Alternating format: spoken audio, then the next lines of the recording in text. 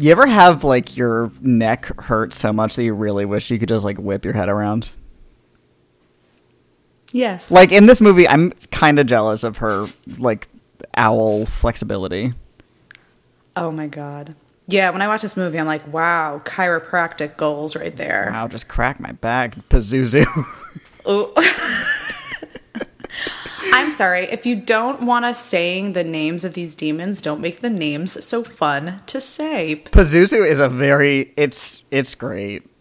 That Double is a circus Z's? in your Are mouth. you kidding me? Yeah. Double what? Double Z's. Double Z's, honey. That gets double exclamation points from me. Pazuzu. Although they never say the name in the movie. No, they don't. They're just like the devil. You Heard know. of him? Heard. You heard with Reagan. Pazuzu. Oh, yeah. Hello? Hi. Knock, knock, who's there? Oh, it's the devil. He's inside your daughter. Oh, Jesus. Hi. Welcome to Halloween Horror Podcast. I'm Kira. I'm Cody. And I'm surprised it's taken us so long to get to this movie. Yeah, it's almost like it was fate. It's like and we were too just couldn't scared. do anything about it. Ooh, shit. Okay, so what is your relationship to this movie? Okay, so Talk I remember, about it. like, growing up, you know, you always hear about how it's, like, the scariest fucking shit you've ever seen. You can't even believe. So, as a young, budding horror fan, I was like, I can't wait to watch that movie. You know, when you're a kid and you have to, like, wait to watch movies? Does that make sense? Mm-hmm. Like, Yeah, absolutely. Whether it's the rating or availability, I don't know.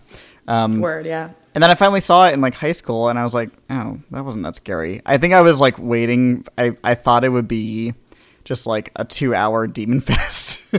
Right, yeah. And then I, like, gave it a little time, and I saw it again as, like, an actual adult, and I was like, oh, no, this is so scary. It's great and scary and good. I think because it isn't, like, an unending, like, just bonanza of, you know, terror. Which I just watched the ill-fated sequel, Exorcist II: The Heretic, and that is trying to be, like, nonstop demon spookies, and it's just horrible. So they made the right choice. What's the, if you could really quickly, what's the premise of the sequel? Because I've never seen it. I don't know anything about it. 4 years later, Reagan is, like, a senior in high school or whatever, and she's going through therapy. They're in New York City, and her therapist Cute. is also, like, a hypnotist who's like, Reagan, you should try to remember what happened in Washington. And Reagan's like, I don't remember, and also, I don't really want to. And then this other priest who's investigating Father Marin because they've accused him of being a heretic for being, like, Satan, because, like, in the 70s, the Catholic Church started to be like, actually, we're kind of cool. Latin? I don't know what that is. Like, hell? Maybe it exists. It doesn't. I don't know. So they were a little bit put off by the fact that Marin's, like, the devil is real. So this priest is, like, investigating Marin's legacy, and he meets Reagan, and then, like, Pazuzu is like, hey, priest, do you want to fuck this girl? And the priest is like, I don't know. And then that's kind of the end of the movie, because, like, they burn the house down. It was really bad. It wasn't scary at all. Ellen Burstyn didn't come back. She's like, I'm not doing that. Like, none of the original writers or directors are there. Not a good time. But I've heard the third one's pretty good. You said it's Reagan in college or in high school? She's I think in real life Linda Blair was, like, just 18, but she's, like, clearly supposed to be in high school in the movie. Oh, okay. That'd be funny. If it was college, I was just curious what her, like, major would have been in the movie. If it was, like, demonology, and she's like, I don't remember what happened, but I love studying demons. Like, I'm weird. pledging Alpha Kappa Demon. Cute. Cute. I mean, redundant. Because they're all full of demons anyway. Is that what you're saying? Yeah. Is that the joke, yes, Kira? Explain. Yeah. So if you break down the joke I was trying to make. Okay, go. So that's funny because that's funny. I also, part of me is like, this movie isn't, like, too scary, but some of it is, like, obviously extremely disturbing. And I remember when I was a kid, we went to the Museum of Moving Image in Queens. You heard? Queens. And Queens, you get me? And I was a kid, and we went, and they had, I don't know if it was the original or if it was a replication of, but it was the dummy Oh no. Linda Blair with, you know, that head that would move. And it was just chilling in like a clear display case. And of course I was like probably under Welcome 10. to Queens. yeah. She actually greeted you at the door and was like, Forget about it. Here's a map of all the best Greek places. But I remember asking my mom, like, what that was from, because obviously it was horrifying looking. And she was like, oh, it's from this movie, The Exorcist. And then she explained to me what the premise was, and that fucked me up. And I was like, that sounds like the most horrific drama conflama I want nothing to do with. And then I finally watched the movie as an adult. I think it was with you and Alfred Pompey. It's chaotic, to say the least. Yes. I think what is so good, I think, first of all, I'm gonna say this is one of my favorite movies of all time, like, period. That's it. 10 out of 10. Good job. Tell it. I think what makes the movie as an adult scarier is it's like this like sense of dread that kind of permeates the entire movie from the very beginning, even when there's like nothing to fear ostensibly. And I can get into this later, but I think what the movie's going for is this like treatise on what we view as evil in the real world, and like the kind of reality of when you're a kid, you kind of think that like a lot of adults, except for like some few outliers, are probably like there to help you, if that makes sense. And then like when you become an adult, you realize like, oh no, some people are just shitty. And I think as an adult, I think it's about, you know, you see bad things happen in the world. And sometimes it's hard to explain why they happen. And in this movie, it's similar, but like the way to explain that it happens is like, demon, they love being bad. And sometimes it's easy to reduce things in the real world down to that. But I mean, like that removes any nuance of it. But at the same time, I think it's important to know that like bad things can happen to anybody, if that makes sense. And like, don't fear it, but also like, you know, just be aware that that could happen. And we've had that same message applied in terms of like how we viewed movies before, like the idea of like don't fear the world, but also like careful. Ooh, okay. I think I see what you mean. Like, does that make sense? I can elaborate because like later. It's kind of like with Amityville Horror. They're like, oh my god, the house is haunted, and it's like, well, or maybe you guys are stressed. Right, because in that movie, it's like backwards. It's like the man brings the evil to the location. Because he brings it, honey. He brings the evil. He brings it to you every ball. And that's not funny. Those are actual murders. But anyway, yeah, I think that's what this movie's going for, is like, especially in the 70s, early 70s, when the book was written and the movie came out. It was a time of like, for the first time in America at least, a really almost mainstream agnosticism. You know, there was like a lot of musings on like the purpose of religion, and like, well, we're all like more enlightened now, and that came with like, you know, the turbulent 60s. You see it a lot in movies like Rosemary's Baby, which is also about like deviltry and you know, not necessarily a lack of religion in the sense of like that's the answer, but like people that have been guided by a like spiritual force, you know, for better or for worse, for like a millennium at this point, who are now really, a lot of people are starting to reckon with it in a way that hasn't happened before. And that leads to, you know, it could lead to a lot of distress. Ooh, okay. Yeah, that makes total sense. And because what year was Rosemary's Baby again? 68 was the movie. I think the book was not much before that. Yeah. And this is like in Washington, D.C., which I feel like is just kind of a random location. And also the fact that it's happening to like a working actress is such a very it's such an interesting choice, because she clearly has a lot of luxury to her life. Right. What's her name? Chris McNeil. And I think that it's like that, again, like Rosemary's Baby, it's like that big city horror. You know, there's still like people everywhere, but this shit is happening and no one can help you. Yeah, I think that's I think it's purposeful that she's like a, you know, well-off actress who like still has, you know, turbulence in her personal life. It's not a perfect life, but, you know, she's doing pretty good for herself. The first conversation she has with her daughter is like, should we get you a pony? I don't know. Well, think about it. So it's like, you know, they're doing okay. But I think it goes to further outline the point of the movie that like bad shit can happen to like anybody, like even people who like maybe seen as untouchable in society, like those with like wealth and privilege, and like if it can happen to them, it can definitely happen to like, you know, people who are less fortunate. Yeah, you fucking peasants, it could happen to you. Get out of the dirt and fear God, you know. That's what I tell myself every morning. I was getting some homosexual vibes in this movie. I don't know. Cody just perked right up. Yes. I don't know if there's like much to it. It was just like upon my like second viewing of it this time around, I was like, that's Are you talking between Father Dyer and Father Karras?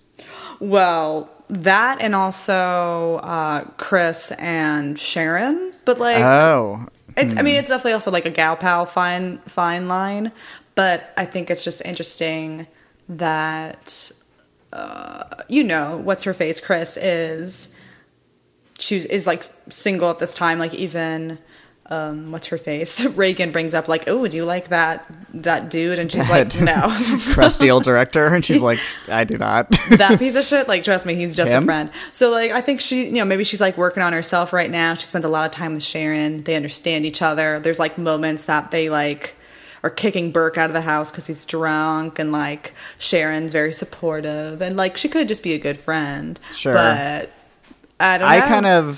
I kind of got more vibes of like, men, am I right? You know? I'd be that too. They could just be like, wow, this world sucks for us. Right. Everything sucks. So that's definitely part of it. But yeah, so Father Dyer and Damien, who, motherfucker, his name is Damien. Yes. Let's start with that. I know. I mean, this is before The Omen, but still, like, it sounds like Demon.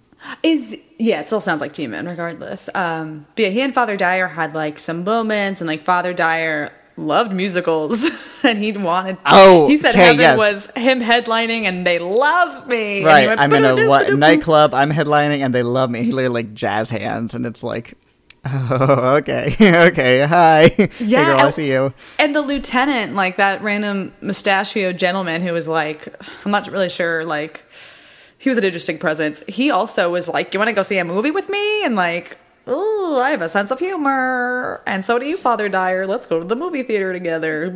Yeah, and then Dyer and Karras even make the same joke where they're like, I've seen them before. So it read to me as like that's a bit that Dyer and Karras had, you know? They were close. They had inside jokes. You know what else is inside? Oh my God. The Holy Spirit, Cody. Oh, so sorry. That was my fault. I'm sorry. Yeah, that was definitely your fault. Okay, yes. Yeah, the scene where Dyer goes to like be like hi to Karras after his mom dies, and Karras has been drinking, and he like puts him in bed and takes his shoes off. There's a moment where Karras like reaches up and like grabs Dyer's arm of it, so if he's gonna like say something or like ask him to stay or something, and then he just says nothing, and it's very like. I've watched enough, you know, tepid same-sex period romances to know, like, you know, a scant glance and a meaningful, lingering touch when I see one. He just wants to cuddle in that little bed he has in his, like, little dorm apartment. We have so much in common. We're both priests. We're both yes, men. We both have these cute collars. Oh, goodness. That's such a funny... choice that they were like, okay, so if you were a priest, people will be able to recognize you by I don't know, let's use like a really simple collar. Yeah, not like a nice hat or like any, but like you don't have to wear it all the time. But if you're a nun, you gotta wear that all the time, I think. Right? Oh, isn't that interesting? And priests can smoke cigarettes and drink like they do in this movie? I didn't know that. I knew cigarettes. I know. Well, I think nuns can too, like, you know, like drunk nuns or whatever, but I mean... What? You know, drunk nuns. That sounds fun. It does. I will say, I also want to say, while we brought up Sharon, I think it's kind of perversely funny that, like, Sharon books this, like, assistant gig for this actress, and, like, the same with, like, the butler and the cook, and it's probably, like... Oh, this will be like a nice, easy, cushy, like even a glamorous job. Like they mentioned, like, oh, I got an invitation to the White House. I don't know if I'm gonna go. Like that kind of vibe. Yes. And They probably thought it was going to be like the dream job, and instead they have to worry about her daughter who's possessed by a demon. Oh my God, it is so stressful. And like literally, like you were saying before, that it just creates such a like, there's such an air of despair. Like it's just, everything is so, it's just very stressful. It's cold. It's cold. Yeah, exactly. It's so much. They just wanted a simple job.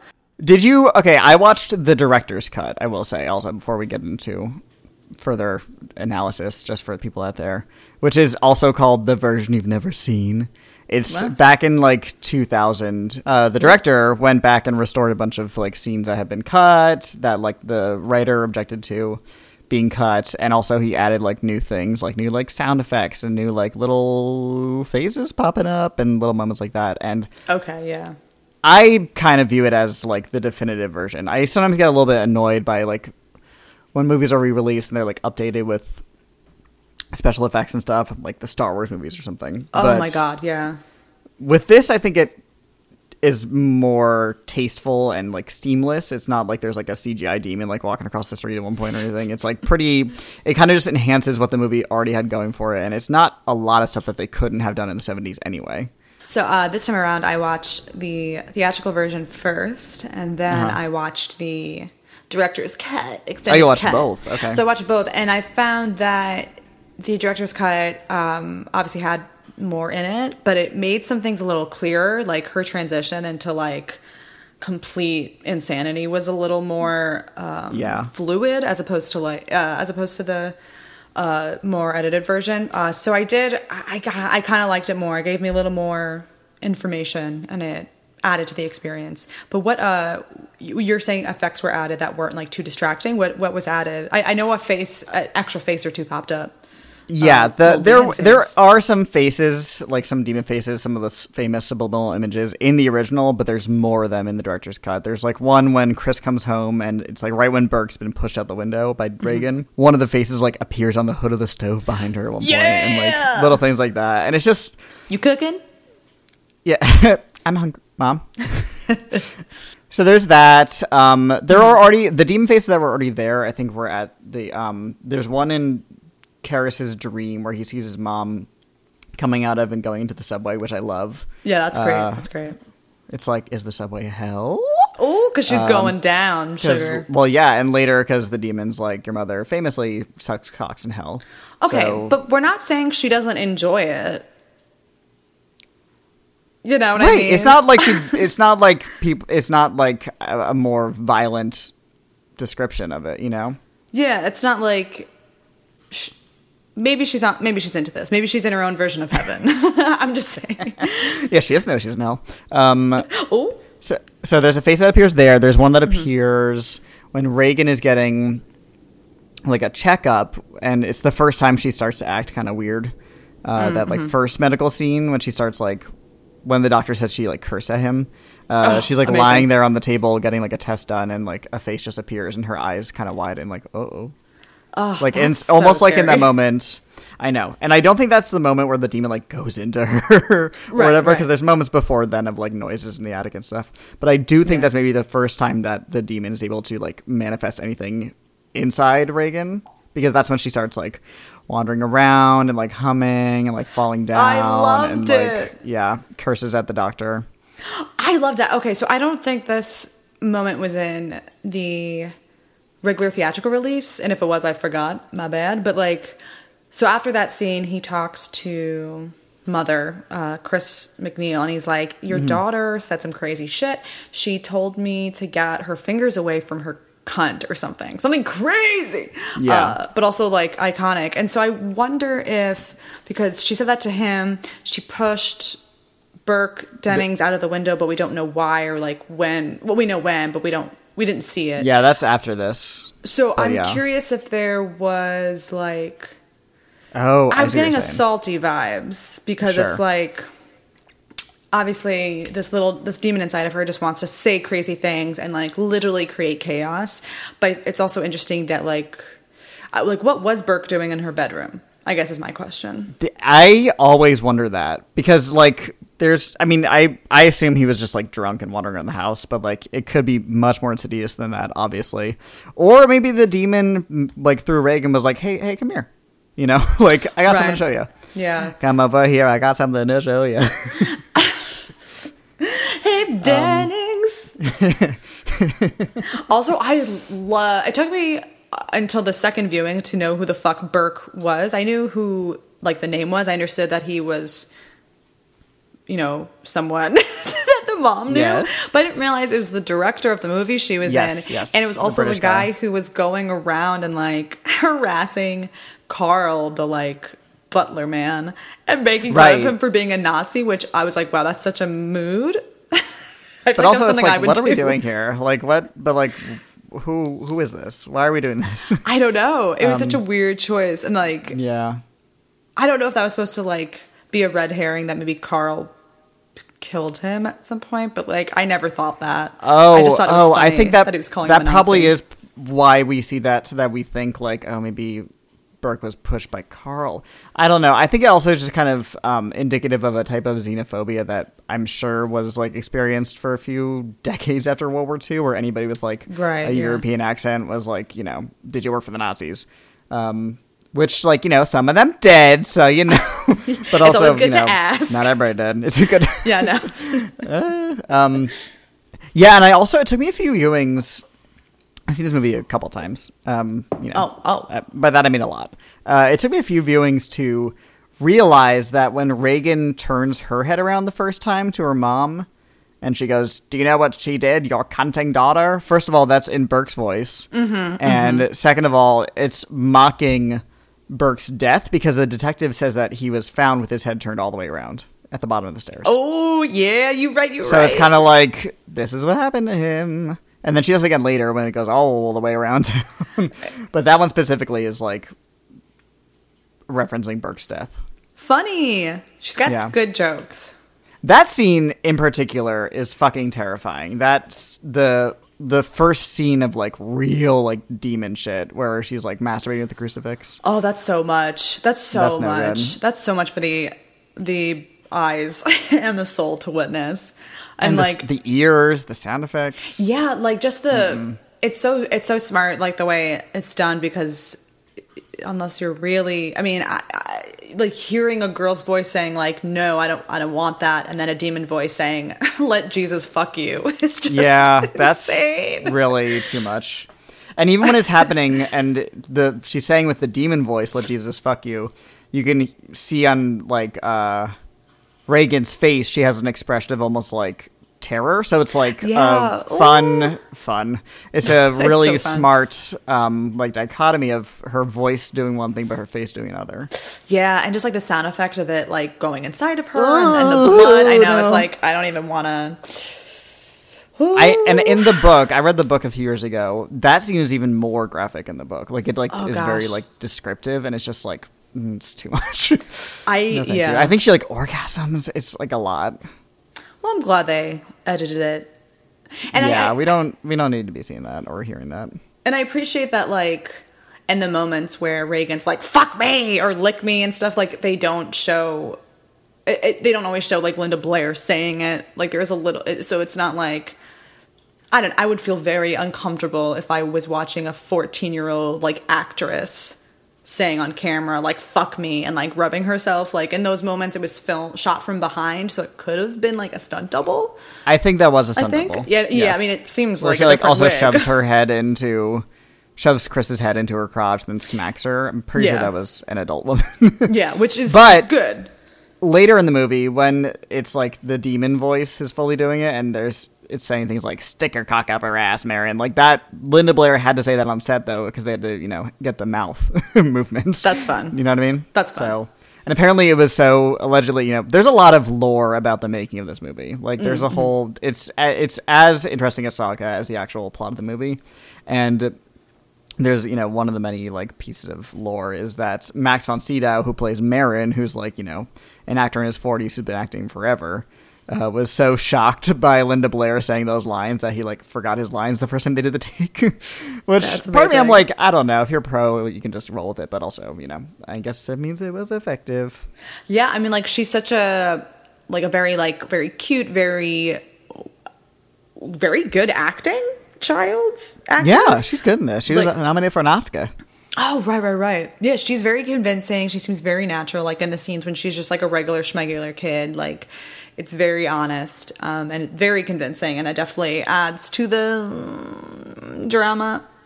Yeah, she also is. They depict her as almost like the perfect child, like where she's like, "Oh, mom, can I get a pony, please?" It's like, I mean, it's done on purpose, obviously, because they want the contrast to be so shocking and so intense, and like it works, right? Because like the things you see her do as a little girl are like, ask for a pony. She has like arts and crafts. She like stole a cookie from the cookie jar in front of her mom.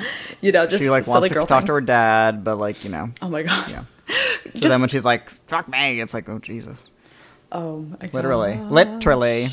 So scary. So scary when they see things like that. Also, what's so scary is like having a kid and like going through the struggles of raising this child.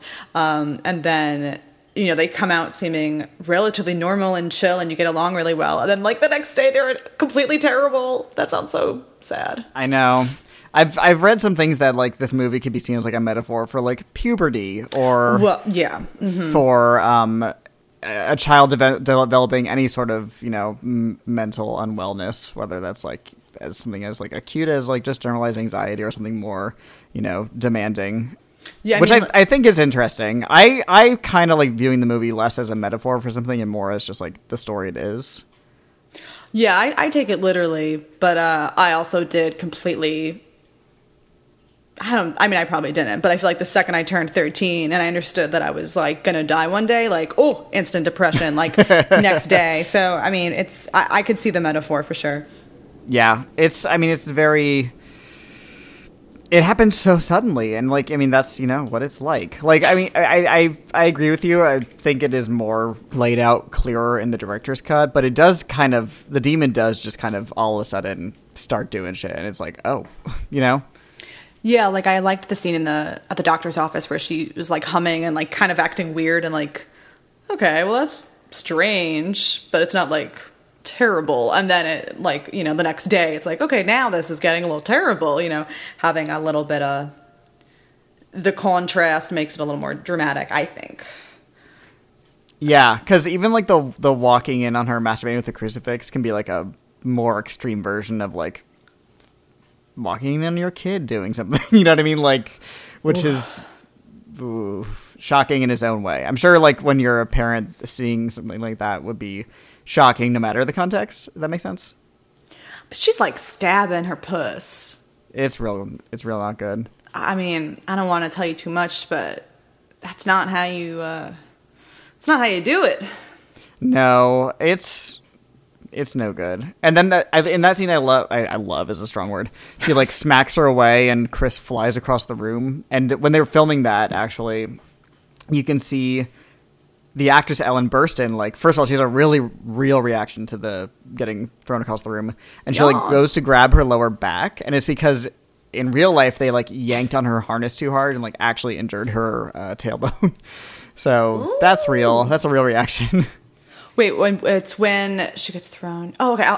It's right after lick me. Lick me. She like shoves her face in her crotch and then smacks her, and she flies across the room. Can you imagine? Like, it's not bad enough that your daughter's going through like some kind of possession, but like she's also like shoving her torn up vulva into your face. Well, you had a bad day. I really hope she got medical attention for that. Oh my god, that just really is frightening to me. Yeah, so is like the story here that Marin found this evil spirit when he was in Iraq, and like it kind of followed him, and like because there's like he finds like that little beast looking piece in like a cave, and he sees this big statue of this demonic creature that what's her face Reagan kind of like summons at the end, or you see it at the end, and there's like a necklace that he had found as well, and that's on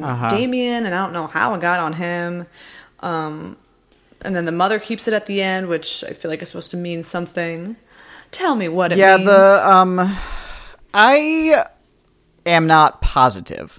So in the lore of the movie, it's mentioned that Marin already performed an exorcism in Africa, and that's why he's contacted about this specific exorcism. So that exorcism, and again, this is in the sequel. It is we see that exorcism, and it is clear that it is the same demon. In this movie, I think it is kind of implied that it's the same demon because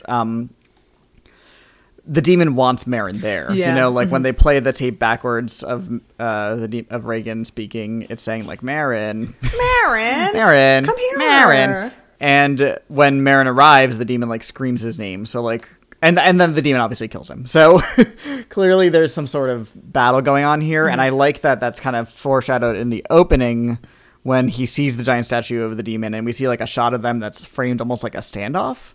Like they're on opposite ends of the screen, like staring at each other, and they're both like on the same like level, like literally and metaphorically. So, I do think to a degree this whole thing was a plot by the demon to get Marin. I mean, like among other things, it's like also the demon. Okay, so a demon's big motivation is always going to be to create chaos and despair and like make you not believe in God and or break your faith to a degree. Yeah. Which backfires in this movie, but that's fun. So that's like motivation number one. Every demon has this. So cute. Motivation number two, I think, is this personal thing between Marin and Pazuzu. So it's like, I'm going to create chaos, and if I can also get Marin, that'd be super, like a little freebie, like a bonus. Tasty. That's what I got from that. I love the opening, too, where I always forget it, like, I don't always forget it, but I always... I'm like, oh, right, that's part of this movie. You know, it's like so removed from everything else happening in the movie. Where we see Marin, who we don't know yet. He's at like a dig, and he finds this little Pazuzu head. And even in this opening scene, there's just like a thread of dread going through it, where it's just like something is like off, you know? Whether it's the sound or like the feeling. He keeps encountering little things. Like there's that one scene where he's like walking in an alley and this like cart barrels by with this like spooky looking old lady sitting in it.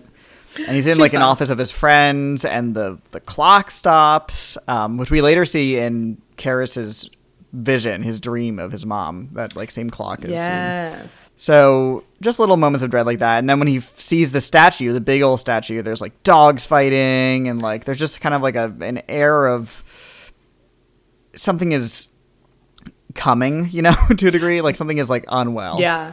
I like those moments because it happens about one or two more times in the movie where it's like this moment of like, ooh, impending evil, and there's like a loud, chaotic, disorienting noise, like so like the dogs fighting in that moment when Marin is looking at the giant statue. Like you hear dogs fighting and it gets super loud and kind of uneasy, and then later when we see Damien in New York on the subway.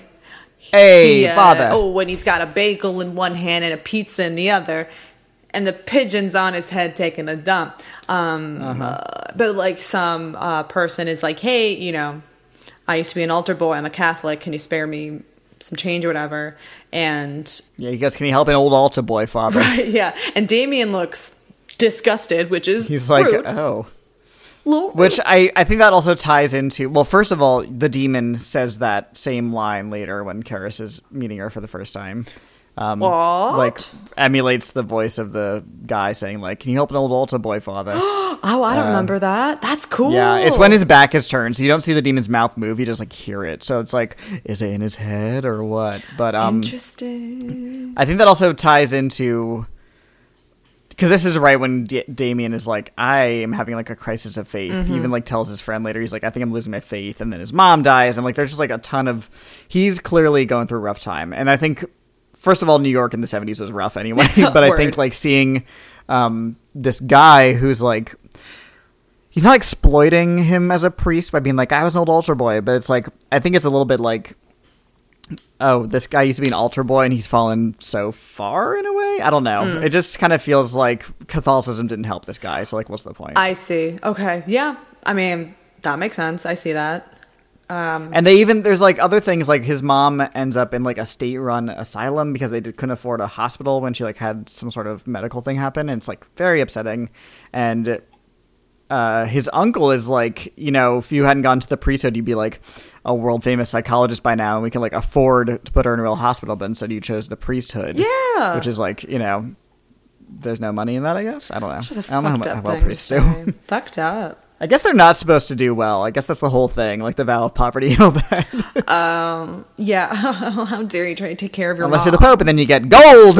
Oh my God. I will say I did appreciate when Damien visited his mother in New York, and he was like eating at the table, and there was a plate of a fucking brick of feta cheese.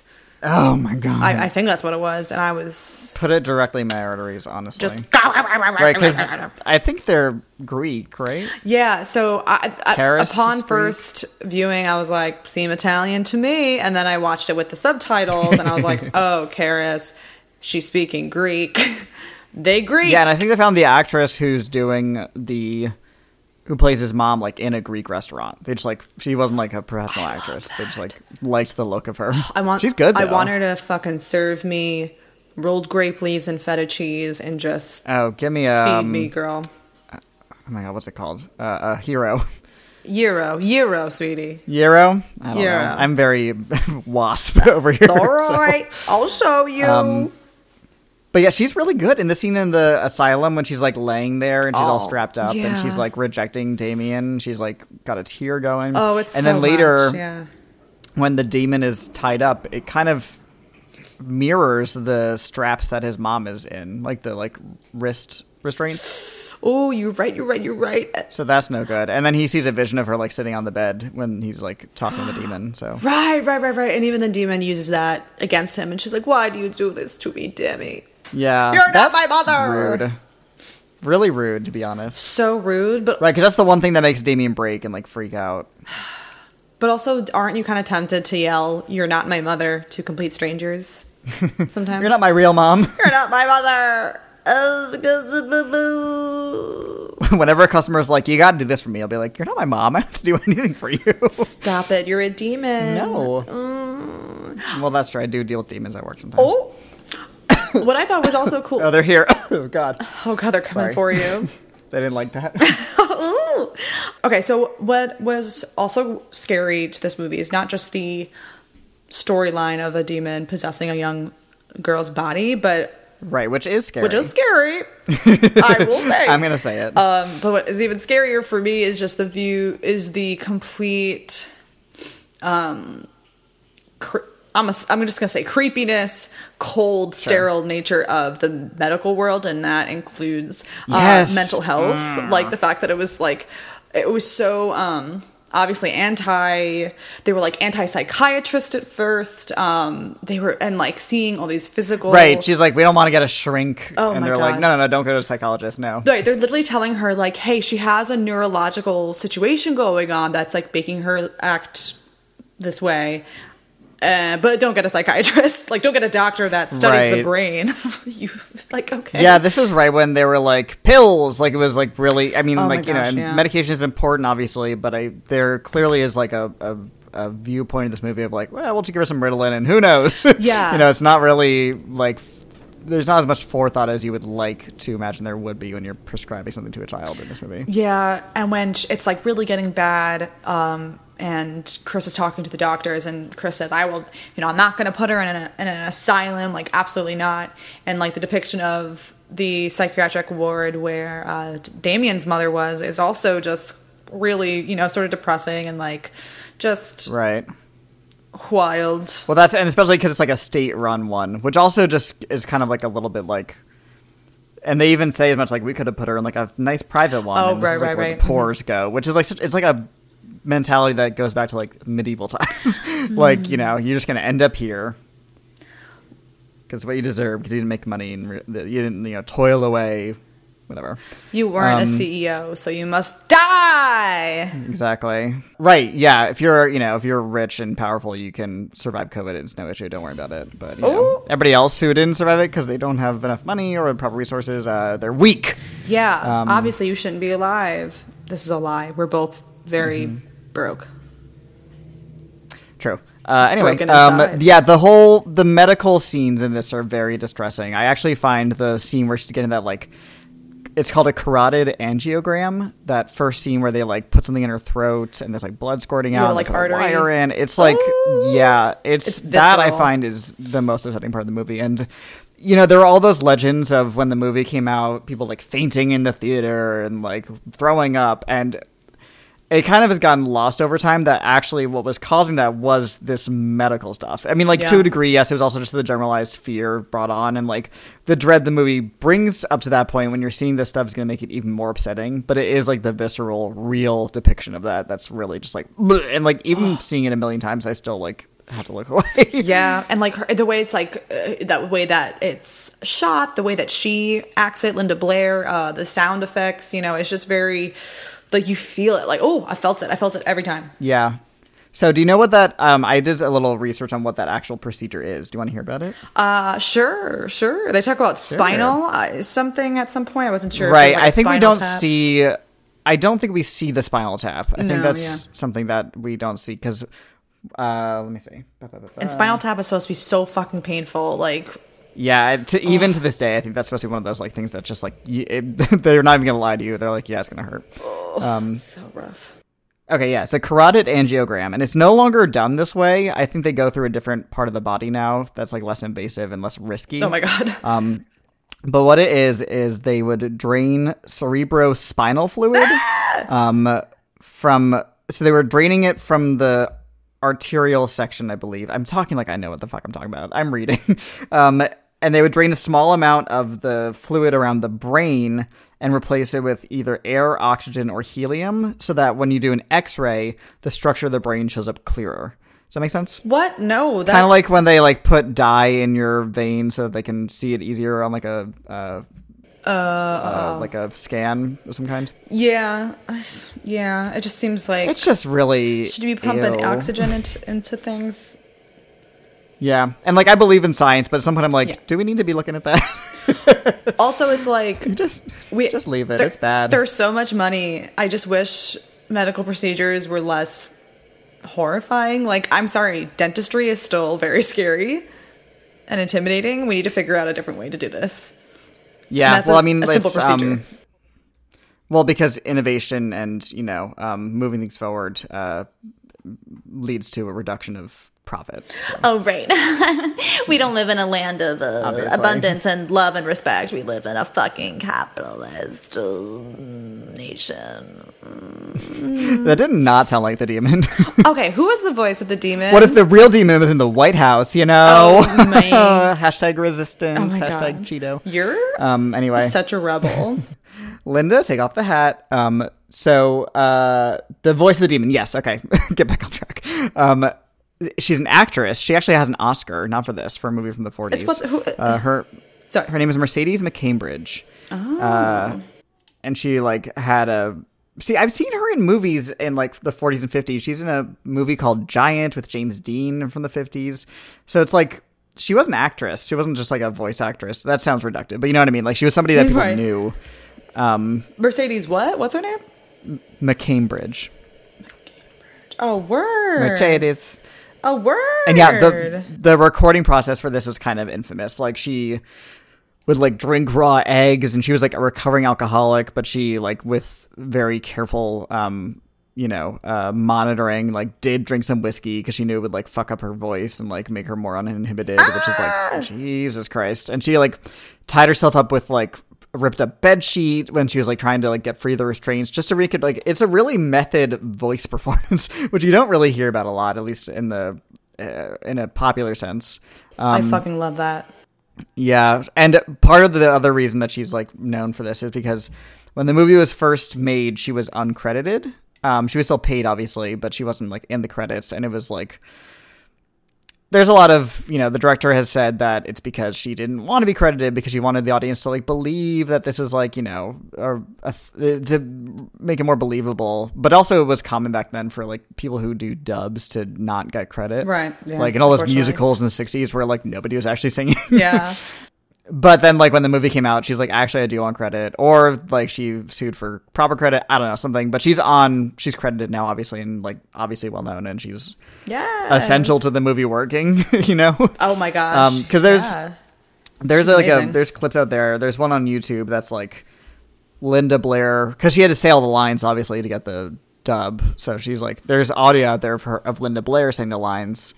And it's creepy in a sense that it's like these words are coming out of like a little girl. Like, you know, she just sounds like this.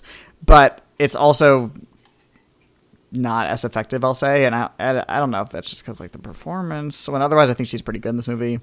It's just not the same. Like, it really is essential that the demon sound like it sounds like it does. Yeah, I love the choice that it's like kind of this like cigarette like crunchy grungy voice. Like, I'm glad that I would think, just I guess I've seen in other forms of media, like a voice of the devil would be like a man voice, like sexy, yeah. I'm gonna rip your dick off. And so I do like the choice that it was this.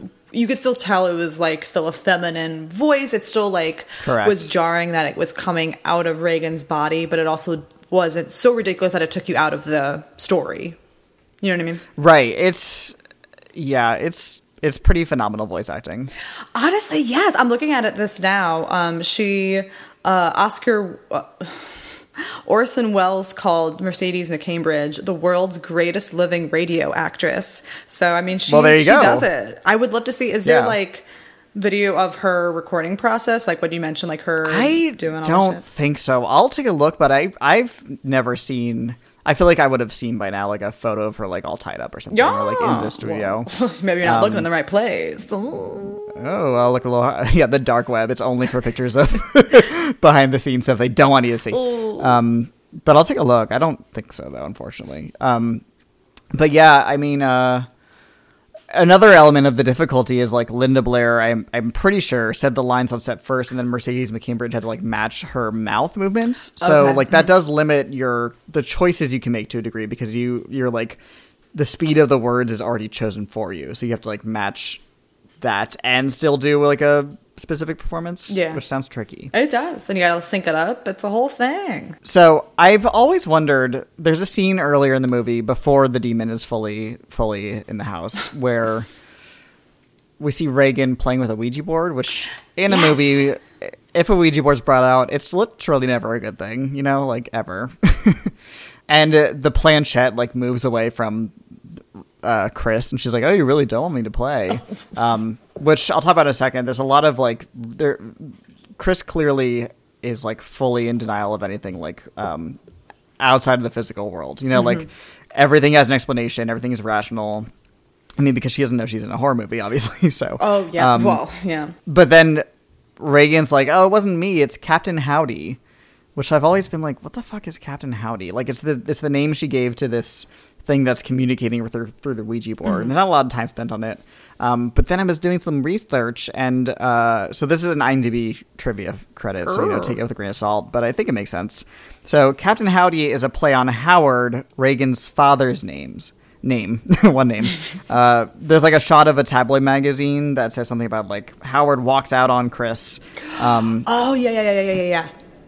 So this must be some sort of like substitute father figure to a degree, you know, like kind of like a subconscious thing, if that makes sense. Ooh, okay. Because it's in the book too, and it's not explained either in the book. If I remember correctly, I read the book a while ago, but very interesting. Yeah. Do you think the Ouija board is meant to be like it was a vehicle for the demon, or you think it's just like that's what I thought when I like the first few times I saw the movie. I used to think this is like what brought the demon in, but I don't think that's the case. I think it's just kind of like a red herring to a degree. And like, yes, the demon is using it because we see the planchette like move. It's not just like a nothing. But I don't think that's like what invited. Although maybe like, I mean, we don't know why it chose this house. Yeah. So maybe like, you know, he was like making his way around the world, and then all of a sudden saw this portal through this Ouija board and was like, all right, this looks comfy. Don't mind if I do. I'll take a little rest stop. Honestly, it's a nice house, so I know. Don't mind if I, enter. It's not even like her regular schmugular house. Like, this is just for like the gig. I'm like, girl, this is a fully furnished, like, there's art, there's like knickknacks. It's insane. Yeah, like when they leave, they have to like move out. It's not like she's like just like in somebody else's house. She's not sleeping over. I do also appreciate in the beginning when we're meeting the characters, Chris McNeil's like not a terror to the people she's employed. I mean, Totally. she could be maybe say thank you more, but like she's relatively respectful, like, you know what I mean? So Right, it's not like, butler, yeah, bring me my sausage. yeah, I guess like I think just because like I guess you think of Mommy Dearest, like it's like, oh, this is nice. She's like nice to her Right. kids, she's nice to her employees. And what's her face? Sharon? Yeah, no. Who? The actress who plays the mom. Ellen Burstyn. Ellen Burstyn. Ellen Burstyn. Yeah. She just, everything, if she's not happy, like she has two moods. She's either like content and calm, or she is stressed, and it makes me stressed. She plays stress so well, and she always I've seen her in a few things. She's always been good at this. She's good at this in like Requiem for a Dream. I mean, that's beyond stress, obviously. That's like, oh my god, that's a lot of shit. But like, so oh my much. god. And yeah, it's like, and like when she's on the phone screaming at the operator, it's like, oh my god, I could feel it. I could feel it in my back. Yeah, and there's like scenes where like where the detective comes after Burke is dead and starts talking about like kind of insinuating that like maybe he was pushed out the window, and like Reagan or Chris at this point obviously knows that Reagan has some shit going on. So like she starts to, you can see it happen like behind her eyes whenever she's like not facing the detective, her being like, fuck, maybe my daughter did this. And like it helps to have the character be an actress because you believe that she'd be able to like hide her true feelings well, because it's part of her job. So like, you know, when she's facing away, she looks really stressed, and then when she like is saying goodbye to the detective, you can tell that she's like, okay, he's almost gone, I can like almost let this like mask slip, and she's like slowly just like, yes, goodbye, and then like when the door closes, she's like drained. Oh, girl. Yeah, she's really good in this movie. I think she's because it would have been so easy to play her as like I said, like, bring that upstairs, blah blah, you know, because and then it would be, you know, you'd have no A, sympathy, and B, it would be a little bit like, well, if you weren't so mean to those below you, maybe you wouldn't got a demon in your daughter, which is like not at all what the movie should be going for. Like they're painted as pretty not innocent, but definitely not, you know, they didn't have it coming. And, you know, I hate that phrase, but you know what I mean. You certainly don't want it to happen to them. Yeah. But like I mentioned, the character of Chris is clearly so like reluctant to like believe in anything that isn't right there in the physical world. Like she says she's not religious, and she like there's that scene in the attic where she like hears mice scurrying around for like the third time, and she's been told by the butler that like there's no mice out there. I set up traps, nothing. And so she finally goes out there with a candle, and the candle like she's poking around, and the candle like bursts like this humongous like pillar of fire. Yeah. It's very scary. And then she's like, the butler, it's right as the butler like pops his head up, and he's like, see, I told you no mice. And she's just like, oh, you scared me. She's so, like, don't do that the again. Candle. Yeah, right. It's not him. He didn't do anything. He's just updating you.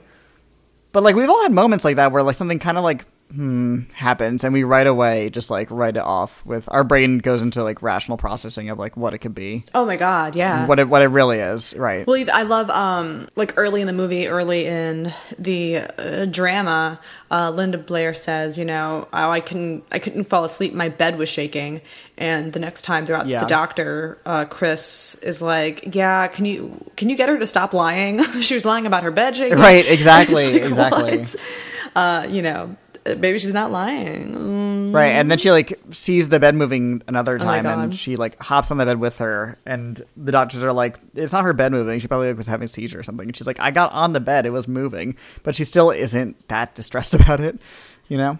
Right. And she turns to the exorcism after several failed and, you know, non-conclusive medical tests and like a hypnotist. That moment doesn't go well. They pose the idea of an exorcism to her, not because they as doctors believe in demons, which like, you know, you're a doctor, but they kind of point to it as like there is a psychological phenomenon of people who like believe they are possessed, and the only way to get it out of them is to act as if they are possessed and do, you know, like a spiritual cleansing, like an exorcism. And even then Chris is like, I don't know. And she goes to meet the priest after she gets like smacked across the face by Reagan and whatever. And she's like, it just so happens that somebody I know may actually be possessed. And she's clearly like a little like embarrassed or like can't believe what she's saying. And it would have been so easy for the movie to like, I I've seen some people say that this movie is like maybe a little bit like conservative in the way it like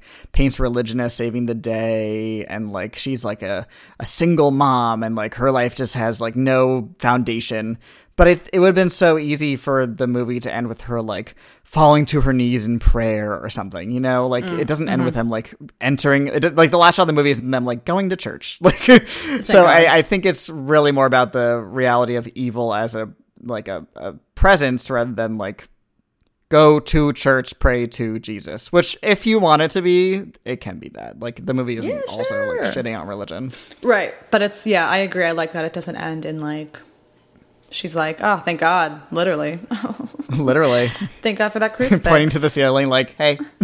Also, well, yeah, because even after they, like, it is pretty clear that something most likely supernatural is going on, she finds a cross under Reagan's pillow, and she's like, who the fuck put this here? We don't know. We don't know. I assumed it was, like, Reagan in a moment of lucidity put it there. But I don't know. Poor girl. What do you think about the fact... well, also, talking about denial, I mean, like, bitch, this girl's face looks like shit. She looks like shit. She looks like she's decomposing, and they're like, I don't know what's wrong. And, like, she's a little crazy. Her eyes are different color. Her eyes are different color. Yeah, I like that there's a scene, like a transitional scene where you see Reagan where she's not full demon yet, but she, like, is getting some tests done. She has, like, scratches on her face, and her, like, lips are chapped, but she still looks like a child. She doesn't look like a monster. Right. Her hair isn't the, like, fright wig it is later. Also on the subject of like denial and stuff, I was reading more up on the movie, and apparently I never noticed this, but Chris is wearing a like charm bracelet with a horseshoe on it, like a little good luck thing.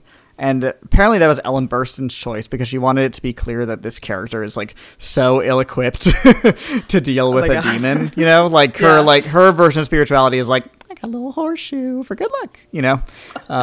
So innocent. In that like actory woo-woo way, kind of. I think that's a smart choice. Good for you, Ellen. Good for you, Ellen. You should continue acting. She's still acting, which is crazy. She's like in her late 80s, I believe, and she has a movie coming out this year. So she's like, go to bed. She clearly is in the business for the love of like acting. She's not, right, exactly. But I would be like, I'm going to bed. I got an Oscar. I'm wealthy. Bye. So the movie begins and ends, and this may be just the director's cut, but when the title appears on the screen, you hear part of a Muslim prayer behind it. The Allahu Akbar, which translates literally to, I mean, among other things, but like one of the translations is God is most great. So it kind of seems to be like foreshadowing like this is a tale of stress and duress and horror, but it also is a tale of like faith and faith in the literal sense, not just in the religious sense, in the sense of like, if you hold to something, you gotta have some things that you believe in truly in this life, whether that's like religion or like the goodness of somebody that you trust. Does that make sense? As once bequeathed by George Michael, you gotta have faith. At the very least. You gotta have faith. Yeah, and the movie also ends with that, like a shot of the boarded up window, and this is definitely just the director's cut, but it ends with a shot of the boarded up window, and you see the detective and Father Dyer walking away, and you hear the same call to prayer, and it's like bookends, it's like we did it. And I like that. And something else about the Pazuzu. So Pazuzu is a real ancient Mesopotamian god. Love it. Yeah, he's the king of demons of the wind, I believe. Just the wind. And even though just the wind, even though he is a figure of malice in the world of when he was worshipped or whatever, he still was used by pregnant women. Like pregnant women would wear a like amulet of him to ward off his rival god or demon, who was the rival would cause harm during childbirth. So even though he is a demon, he was still used to ward off other demons, if that makes sense. Mm-hmm. And earlier in the movie, when Marin is in Iraq and he like goes to meet that like professor friend of his or whatever, he shows him something. I think it's the Pazuzu like head that he found, and the professor says evil against evil. Mm-hmm. And like that's kind of what it is, because it was he is an evil figure, but he was also used to ward off other evil. Yeah, which I can't really twist that into tying into the movie itself, but I just think that's interesting. Yeah, it's hard because, we have modern knowledge of the unfortunate evil that can take place in, like, the Catholic Church. So watching it from a modern... but the movie is definitely not really doing that at all. Right. So it is interesting to look at it now and have that information, but for the time, I don't know. I'm trying to think of how that theme could have carried to the plot. Oh, your voice crack. Don't worry about it. Just puberty. Maybe it's a demon. Please, now I'm scared. Oh, speaking of Catholic, that scene where that other priest is like walking into the church and he sees the like absolutely desecrated Mary statue. It's so like, oh God, it's just like, I'm not Catholic, but it's the image of Mary is like something of power and seeing it like, so just like, especially because part of, I don't know if you knew this, she famously was a virgin. Seeing the way she's desecrated where it's like fake black breasts and something coming out of like her crotch area is like extra like, oh God, like it's really just like taking the thing that she's most known for, like her like chastity, and like just turning it in the opposite direction. I mean, it's kind of cool. It's pretty fucking metal. It's like just very distressing. Yeah, because it's like she's like blood on your hands, and it's not even like it's like crazy looking breasts. It's like they're like squared off at the end. And well, also this time I noticed because I paused it because I wanted to just like get a look at because the movie cuts away from it so quickly, which is I think to the point. It's supposed to be just like, oh God, and then like it's gone. But I paused it because I can, and I was looking at it, and the breasts that are like tacked to the statue kind of look like paper mache, and part of me was like, did Reagan do this? Because she's playing with paper mache earlier in the movie when she like makes that like bird thing to show to her mom. Do you remember? Not really, but I mean, I believe you. Yeah, she's doing like arts and crafts. She's like that basement play area, and the movie does something similar when the detective goes to investigate where Burke fell, and he finds that like piece of like arts and crafts like clay in the grass, like implying that like Burke was holding onto it when he fell out the window. And we also see the detective notice that like Reagan has made little like clay animals. So I don't know if Reagan literally was like hopping out of a room, going to the church, like desecrating the statue and going back to bed.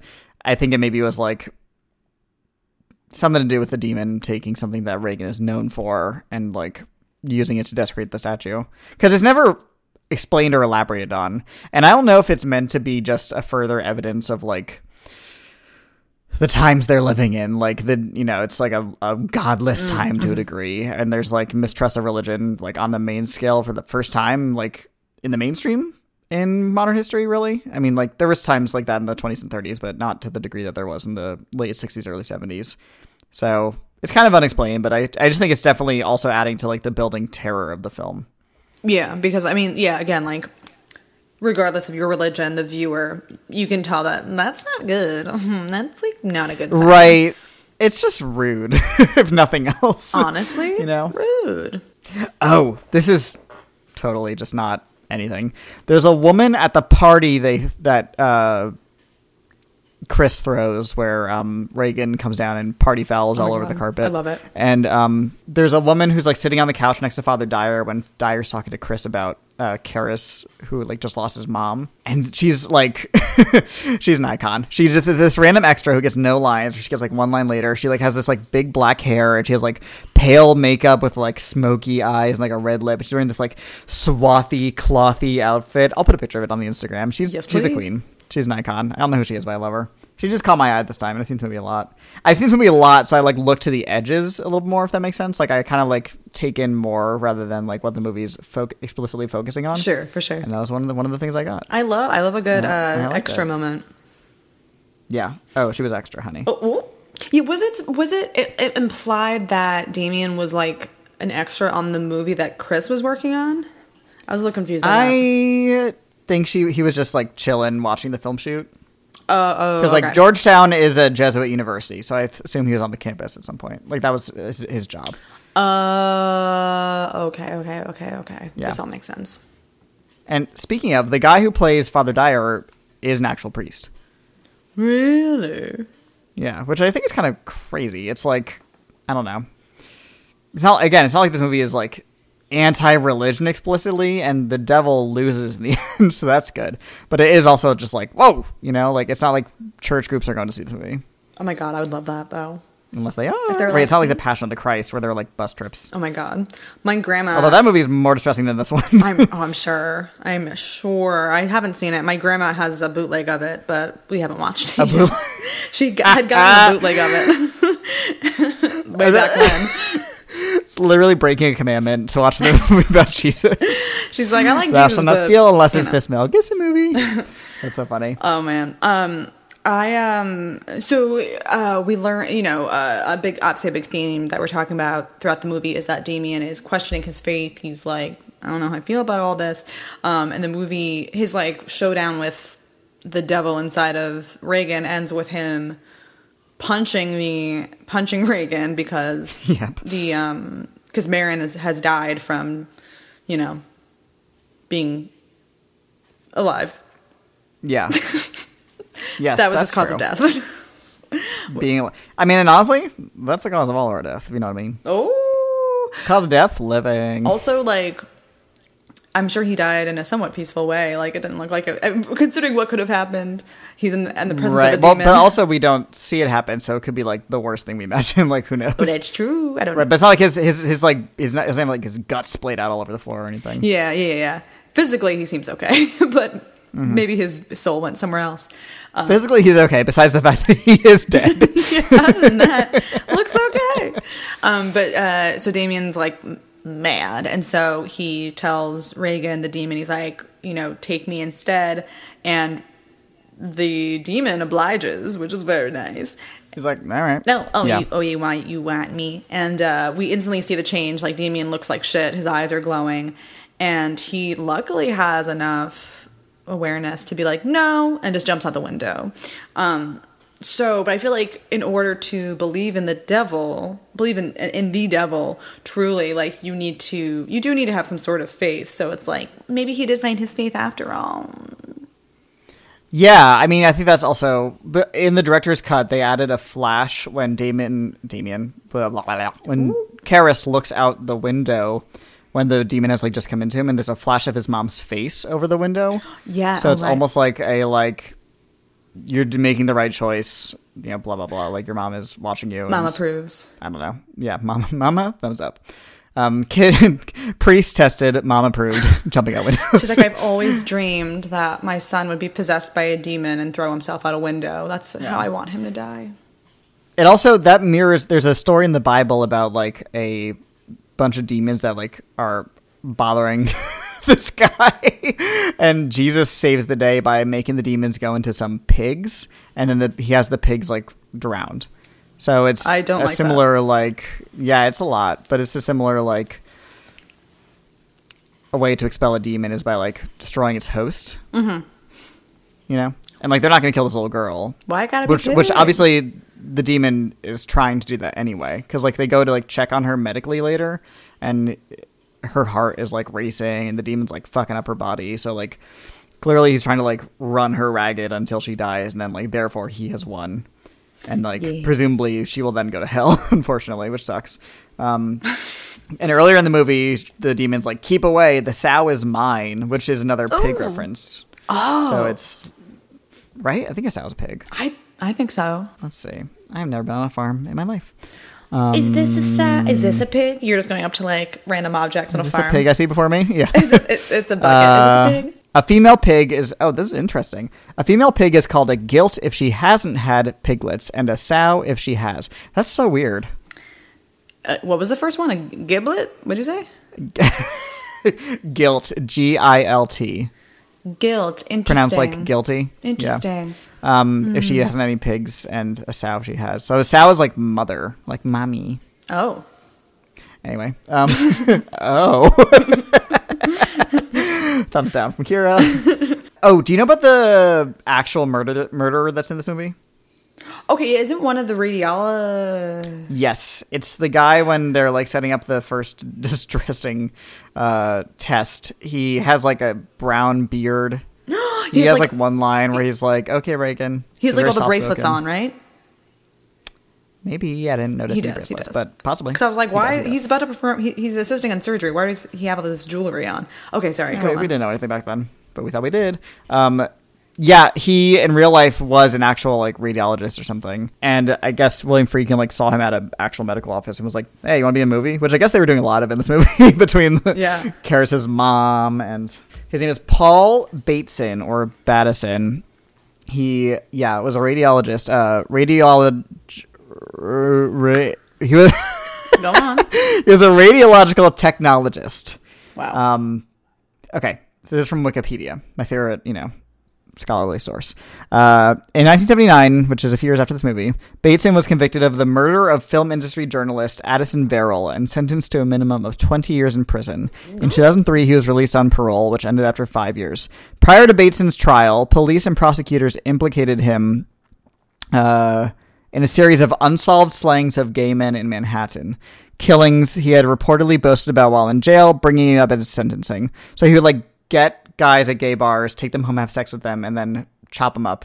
But the problem is they only could pin the one murder on him, so he wasn't able to like be those crimes are technically still unsolved. Of the various, they would find like bags of bodies around New York. Well. That could and be actually, true. But he was like confessing to it or like bragging about it or something. And like, but people do that. What's that about? Is that an internalized homophobia or something? No, I mean, I don't know. I mean, like, there's a legacy of people confessing to murders that they didn't actually do or like bragging about it. Maybe because they're like, well, I'm already infamous, might as well become like actually famous infamous rather than just like a criminal. But I mean, who knows? When I think it's part of like a pathological mindset to a degree. You know what he should get is a motherfucking psychiatrist, like in the movie. And nobody really knows where he is right now, because he like his parole ended, so he's just kind of like out there. But according to Wikipedia, again, it says it's not known if he's still alive or not, or if he is, where he's living. William Friedkin, who I guess didn't stay in touch with him exactly, but he did visit him in jail. William Friedkin's the director of this movie. Said that he had heard in 2018 that he was living somewhere in upstate New York. And then it says a social security record shows that a Paul F. Bateson with the same birth date and a social security number issued in Pennsylvania, which is where he was born, died in September of 2012. So most likely he's dead, but he might just be like chilling somewhere. Or he's listening right now. Hey, buddy. Oh my God. Hi. We're scared of you. But the movie Cruising, which William Friedkin made in the early 80s, is based on those murders. So interesting. I guess he had some sort of, I don't know if it's not like he felt guilty. It's not like he had anything to do with it, but I guess he like felt probably compelled by this actual murderer that he came in literal contact with and then made a movie about it. Very interesting. Yeah. Very interesting. So that's weird. Yeah, I would say so. Oh, it's like one more thing that this movie has going for it. It's just like, Jesus, wow. Like, woof. Right. It's like, it's not spooky enough that, the context, the story, I mean. Mm-hmm. Sorry, I'm just going through my notes. And I remember we were talking about earlier how they are like just throwing Ritalin at her from across the room into her mouth. Yes. And they're even like, we don't know what it does. What? They're even like, we don't know what it does. I know. They're like, we don't know why it works. But what I found was interesting was that like when they were at first describing like what they think was wrong with her, they were like, oh, it's a disorder of the nerves. There's hyperactivity. There's her temper, and I guess she's like shitty at math. I was like, oh, this game. And they're like, oh my God, she absolutely needs Ritalin. And I'm watching it like, interesting. Very interesting. Mm-hmm. What do you think of, and this is only in the director's cut, although it's pretty famous, the like spider walk sequence? Oh, when she goes down the staircase and there's blood coming out of her? I mean, like, it is extreme. I would say it's almost laughable, but also I love it. Yeah, I like it on like a visual sense, but like where it is in the story, I think it's a little too much. Right. At least the blood pouring out of her mouth is like just a step too far. I think just like spider walking down the stairs and being like, Mom, it would have been enough, but like Mom, the blood leaking out of her mouth is like... Mom, are we out of pizza rolls? I think it's a little too much. And Friedkin apparently like agreed. I think he thought it was too much too early in the movie, but then they put it back in the re-release because they also could then digitally erase the wires that were needed to get her to like, you know, do the thing. Oh, that's true. Yeah, I'm glad. Well, I'm glad. Like you were saying, it's not like with Star Wars where they're like, let's just replace whole fucking characters. You know, they just use the CGI to like fine tune what they already had, which is good. I love good practical shit. I loved seeing like a really quick video of them like, you know, using strings and shit to like move the furniture around that like was going towards Chris, which is such a cool, crazy moment. It's so ooky spooky, you know. I know where that dresser like skirts near her. It's a lot. You can't do anything about it, lady. You just can't. Well, that's another thing about the like making of this movie is that like William Friedkin, the director, also became infamous for like terrorizing his cast. He famously like fired a gun, like a blank gun on set to like get Jason Miller, who played Karras, to jump. And Jason Miller was like, I'm an actor, you don't have to do that. Oh my God, yeah, seriously. Which is like, yeah. Or just like bang and like two he had the together. like exactly. Or just like pretend you're an actor. Drives me fucking nuts. There are all these directors in the 70s who are known for doing this kind of shit, and it's just like it reads as you don't trust your employees to a degree. You know what I mean? It's like micromanaging almost. It's all that lead in the air. Everyone was reckless. They weren't thinking about something. consequences. That's why they were all the serial killers. Yep. Yeah. Was that from The Paint or from Gas? Like, where was both, baby? From? Both. It was in the air and in your home. You couldn't escape it. You couldn't escape it. Open a window doesn't help. Open a window, just jump. Breathe it in. Yeah, he also would like he had like Linda Blair and Ellen Burstyn like tied up to rigs and then like would yank the ropes too hard. I mean, he didn't personally do this, but like that's why Ellen Burstyn hurt her back. And like the first scene where Linda Blair is being like the scene where she's like whipping around on the bed like vertical, horizontal. You know what I'm talking about? Whipping around on the bed, vertical. She's like going. She's like going up and down. Like her like body is like going up and down. Oh yeah, and she's like, hello, how is this happening to me? Yeah, she's like freaking out, and apparently, like it actually something in the rig broke and like hurt her back, like in real life. So part of her screaming is like actual. I don't know if it's the one in the finished product, but it definitely did like fuck her up. And I've seen behind the scenes footage where she like. They yell cut and she like grabs her back and starts crying because it's just like too much. No, she's only like 14 in this. Like that's so much. Yeah. So that's like he also the director like slapped the I was gonna say the guy playing the priest, but he was an actual priest. The guy playing Dyer. Oh shit. Right before he like goes to give the final rites to Karras because he wasn't liking the like performance he was giving, and that's why his hands are shaking when he's like doing the final rites because it's like he's literally shook. What the? I can't. The audacity. Yeah, it's common in a lot of movies around this time, and unfortunately, not say that it was worth it, but like the movies are a lot of times pretty great, and like that doesn't mean that it was worth the like duress of the like actors terrorizing. The same is true of like The Shining, like the way that exactly. Shelley Duvall was just like fucking terrorized by Stanley Kubrick, and it's like. Yeah, like, I mean, the movie is, like, fucking great, and, like, would it be as good if this had not happened? Who's to say? But, like, it doesn't mean it was worth it. Right, like, Shelley Duvall, who clearly is, needs a lot of assistance and, like, support. Yeah. Maybe it's not great to yell at her, and, like, I feel like slapping a priest, like, even that makes me, like, clutch right, my pearls. I know. That just seems like an I wouldn't extra do step. it. No, I mean, unless, I wouldn't do it if nothing else because nobody would like you doing that. You know what I mean? Like, right. Cosmic punishment or not, people would be like, you did what? Yeah, it's like just, I don't know. Oh, I also like in this movie that, and this goes to be on part of this movie's influence, is when this movie came out, people didn't even know what, like, an exorcist was. Mm-hmm, like, the studio did a survey, to see like what the title, like how effective it was as a title, and thankfully they didn't change it or anything. But apparently like the survey showed that like nobody knew what the fuck it meant, because even in the movie they're like, well, we like it's kind of like Catholicism's dirty little secret. Like we haven't done it in like centuries. Karras is like, I don't even know a single priest in all my years who's even like seen one happen or like talked about it. Oh, like Marin's like kind of the only one who's done it, and he's like even he's seen as like kind of like he's kind of painted as like the black sheep of the church in a way. Mm-hmm. So it's just funny that like in this movie they're like it's a last resort and we're only even doing it because we think it'll help Regan, not because there's an actual demon in her, like because psychologically it'll like shake her, like. And then ever since this movie everybody knows what an exorcism is. Mm-hmm. It's just like a common like as if it was like communion, you know? And like, think of how many movies have exorcist or exorcism in the title now. Seriously. And like, or feature an exorcist character, or the like first thing they go to is an exorcism.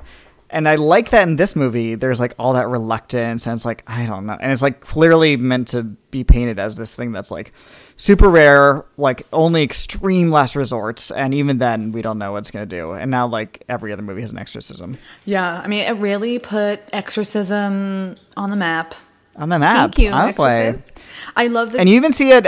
Oh, go ahead. I was going to say, I enjoyed the scene where it's the doctors explaining the exorcism process to Chris, and they're like, well, you know, you get a priest or a rabbi, and they do the thing, and yada yada. And so Chris goes, so you're telling me you want me to take my daughter to a witch doctor? Like, she just like completely it's like, no, we just said it's a priest or a rabbi, right? But also thing. It's like it shows that like she's not religious. Yeah, she doesn't. So the idea of turning something religious is like so not what she would go to. And then for them to say like, not only go to a religion, go to like the deepest recesses of like religious practice, and we have this like check it out. You know what I mean? So it's like, oh god, you got to go back to the 16th century to get the info. Exactly. Yeah, Karis is even like, you got to get in a time machine would be my first advice, which is like, and she what? said, shut the fuck up. She said, people are dying. I don't get that. I'm very nervous and stressed. I am so stressed right now. But I also, there's this like little series on Shudder, the streaming app called Shudder, and the series is like a little mini series called Cursed Films, and it like talks about like this and Poltergeist and I think The Omen, and it's not the best series. I think it's even a little bit like exploitive, but I watched the Exorcist one, and part of it follows a like person who like calls themselves an exorcist, and he just like pops over to people's houses who are like going through possession, who like clearly just need to like go like call their mom or talk to a therapist, oh my God. Or go to the doctor, and like exorcises them. And the people of course are like playing along, they're like speaking in tongues or whatever, or like ripping their clothes off, and it's very, you know, like performative. But if this movie hadn't come out, these people wouldn't, like, this guy wouldn't have this like, you know, scam business. You know what I mean? Oh my God. Like, people wouldn't know like what an exorcist was and couldn't like look one up on Yelp. Wow. Get that gig, honey. You get that gig. That's the thing, that's like, you're preying on people who are believing you, and part of me, I'm like, you know, respect the hustle, but also like, come on. This is exploitive. No, I know, it's terrible when it's like these people, you need proper mental health support. Please. Yeah. But also, don't we all just want the opportunity to scream and just act like a fucking, you know, crazy person? That's the other thing, is we, you know, are told by, you know, people don't look kindly upon people who just need to like let off some steam, even if you need to like, you know, go stand under the train tracks and yell. So I think if you like rent an exorcist for an hour, that's a more like socially acceptable, also because it's like, you know, drenched in religion, more acceptable way to like let out that like pent up stress and stuff. And it's just like, just scream. Please, like, let's talk this out. Let's get a therapist in here, do some talk therapy, and just have you run a lot of laps and get the energy out, or something. Please. But, you know, it's not for me to say what you need. It's for the desecrated Mary statue to say what you need. Honestly, help her. Cute. It was kind of cute. It'd be a fun little figurine, like, to put on your dashboards. People see it, they're like, oh, you're religious. Oh. I do love. Well, that's a great idea, actually. Yeah, I mean, I guess, like, for some reason, I don't feel too scared from this movie. I don't know if it's just because I'm like, well, what scarier things are happening. But it is definitely great storytelling and great acting and great movie magic. I am curious to read the book for sure. Does the book like provide a lot more backstory to what we see, or is it relatively similar stories? Honestly don't remember. The only things I remember, first of all, liking the book, and second of all, the thing that I was talking about earlier in this movie, when I first saw it, I was like surprised at how much of it is not the exorcism. You know, like, right, if this is made nowadays, the exorcism would be the final hour of the movie, but it's like the final like 15 minutes. In the book, it's even less. It's the final like 20 pages, and the book's like 300 pages long. Like, it's like leading up to this, and it's like not all about the actual exorcism, which is why it's called The Exorcist. Like, that's a person, not the actual like, you know, thing. Yeah. Why was he? Well, he was chosen. Marin showed up early and came in late, and he died doing what he loved, getting demons out of children. Yeah, I also find this movie like upsetting and very. It's not the scariest movie I've ever seen, but I can see why people say it is. Like, especially when it came out, I'm sure people were just like absolutely rocked the fuck out by it. Yeah, but I mean, what you said about like there's like scary things going on in the world, I think that's also kind of what the movie's going for. When I talked about earlier, like evil does exist, and like what are you gonna do when it shows up, and like whether that's like actually combating something that puts you in danger, or like literally like holding up a mirror and fighting back to power that like puts people in cages. Like evil exists in like so many ways, even if it isn't prescribed as such. And nothing is that black and white, obviously, but like, there are some things that are just bad, and we need to, you need to be ready to like call that out and fight it back. I like that. That's a great thing to say. Thank you. Yeah. I mean, like, it's purposeful that the demon in this movie isn't like, it's me, Lucifer, and like the demon does say it's the devil, but I mean I think what it's going for there is, so Pazuzu is this like ancient Mesopotamian demon, which like obviously like predates Christianity, but it still is like terrorizing. So I think that shows in a way the movie is like kind of pointing out the like interchangeability of religion. Like it's not what matters in this movie. Like that's all just kind of like window dressing, the whole like ritual of it. I think it's more about like expelling through power and just pure faith rather than a specific type of faith. Does that make any sense? Like, yeah, I think it's like, evil doesn't go to church. Like, evil doesn't have a religion, so it's just kind of like right. Because even like Demi doesn't, and like he has his moment. He doesn't believe, but in the moment, the evil is there regardless. So like when the demon says, "I'm the devil," I think it's just this Mesopotamian god being like, who's here? A priest? Okay, Catholic. Who are they scared of? The devil. Got it. I'm going to go for that. And it's like their way of making the people around them despair. Even though it's not specifically a Christian demon, it's like taking the things that it knows would scare Christians, specifically Catholics, and exploiting it, because that will like bring despair to them in whatever sense it would be. In this case, it would make them believe that like God doesn't love them, Ooh, yes. Mm-hmm. Yeah.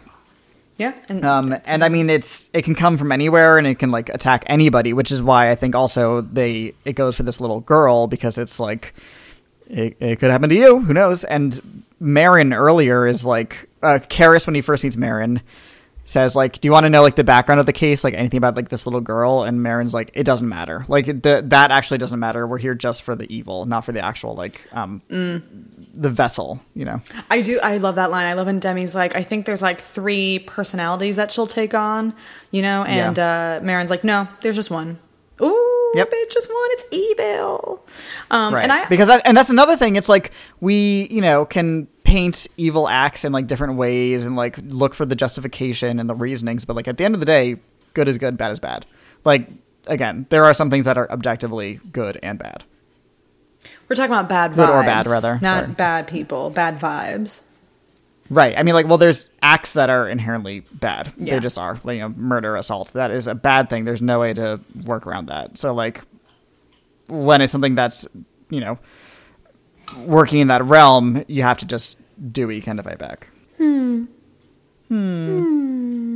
I mean, another, like, point of that is that, like, the things that demons like purport to be responsible for are like things that actually happen in the real world. If that makes sense. Like the demon's like, I killed Burke and blah, blah, blah. And like people kill people. So like, it's not like the demon is doing much that a human couldn't do anyway, which just also like goes to show like the extent of like evil acts. I feel kind of weird and icky saying things are like evil or bad, because I there's nuance to everything, but like I said, there's some things that are objectively bad. Sorry if that's controversial. Ooh, no, but I understand what you mean. Yeah, there is like evil intentions and evil energy. I agree with that, and I think but it's people who, but if you ask them, they wouldn't be like, yes, and I'm doing it to cause chaos. Although there are people who are like that. Mm-hmm. Yeah, I mean, and that's also part of it. It's like, the demon is just doing their job to a degree. They're like, so are, so many people in power. I was just doing my job. Exactly. Okay. Yeah, well, I see. I was following orders. Yeah. that make sense? Right, yeah. Hitler didn't go to bed every night thinking he was evil. You know, he thought he was doing the right thing. Exactly, yeah. Even, like, in something like American Psycho, it's like he's a serial killer who's, like, doing a bad thing and he knows it, but, like, his brain is telling him he needs to do this, and he's, like, his sociopathy tells him that, like, he's the most important thing in the world, so, like, what he's doing is correct because it is what is helpful to him. So, like, even things that are the most objectively bad, you know, evil, rape, torture, the people who are doing it can justify it to a degree, and that just means that even though they can talk themselves out of it, doesn't mean you need to be swayed by it. You know? And that's been the Cody Derrick's Evangelical Hour. You say, oh, I feel moved. I feel touched emotionally. So that's all I got on The Exorcist. There's a lot of things that go on, but that's true. It is pretty interesting. It's pretty wild. It's great acting. It's well done. Yeah, I mean, it's a pretty well-made movie regardless of whether it, like, affects or not. You know, it just, like, is pretty unquestionably, like, well made, which a lot of horror movies are not, so yeah, and it's nice to see that. And I think regardless of, like, your faith as the viewer, I think it's still, it will still, like, you know, make you have some sort of reaction. Exactly. You know, It's not like everybody who liked this movie goes to church, you know. Well, thank God the medical field is a little less scary today. A little less. A little bit. Oh gosh. So yeah, this has been Halloweeners, the horror movie podcast. Happy Halloween. Yeah, the demon hour. Please call The Exorcist. Yeah. Also, just be careful around staircases, long staircases, because you're gonna break your neck. you can fall down a staircase, demon or no. You know, that can just happen. Be careful. Honestly, that's the moral of the story. You know what you can do with your time? You can follow us on Instagram at HalloweenersPod. I'm working on making my Instagram and public, so just hang on to your pants. Work on it. Work. We're also on Twitter. Same handle. Did I? Oh, sorry. Yeah, that too. Get into it. And you can listen to us on Apple Podcasts, Spotify, Stitcher, SoundCloud, and Google Play. And you can follow me on Twitter, Letterboxd, Instagram, everything at CodyMonster91. Thanks to Apres Pompeii for our beautiful theme music. You can follow him on Instagram, Twitter, Letterboxd, Spotify, Apres Pompeii. Yes, and you can follow Leah Patterson, who did our beautiful artwork you're looking at. You can follow her on Instagram at A Tender Witch. I'm sure they have some cute Halloween goodies available for purchase that would look nice in your home. And it is Halloween time. What? What did you say? Oh, I said, and it is Halloween time. Oh, it is. Oh, I saw a real cute. We saw a real cute front lawn decoration setup yesterday. It was like they had like a tomb with a skeleton coming out, and like there were skeletons, and there was like a creepy looking man with like a lantern. I love the giant skeleton that's around now with like 12 foot. Love the giant skeleton. Please. Pray to him. I wanted to get one, even though I have nowhere to put it. That would be so funny if you just have it sticking out of your window, though. Just dangling out of my window. From the second floor. Yeah, it's taking up my entire living room, but like absolutely worth it. Committed to. That'd be so fun. And my house is so cold because the window's open. Oh my God. So, that was such a thing too in this movie, was like when they would come into her bedroom and the windows would be open and like, it's so cold and it's like, oh my God, bitch, like what is going on in here? Crazy. Yeah, and they actually like refrigerated the set, so like their breath was real. Oh, that's so terrible. Too much. These poor kids. Well, the whole house is a set, which I love. Like the outside was a real house, but the inside was all built, all fake. Ooh. Happy Halloween out there. Bye, you spooky Bye. people.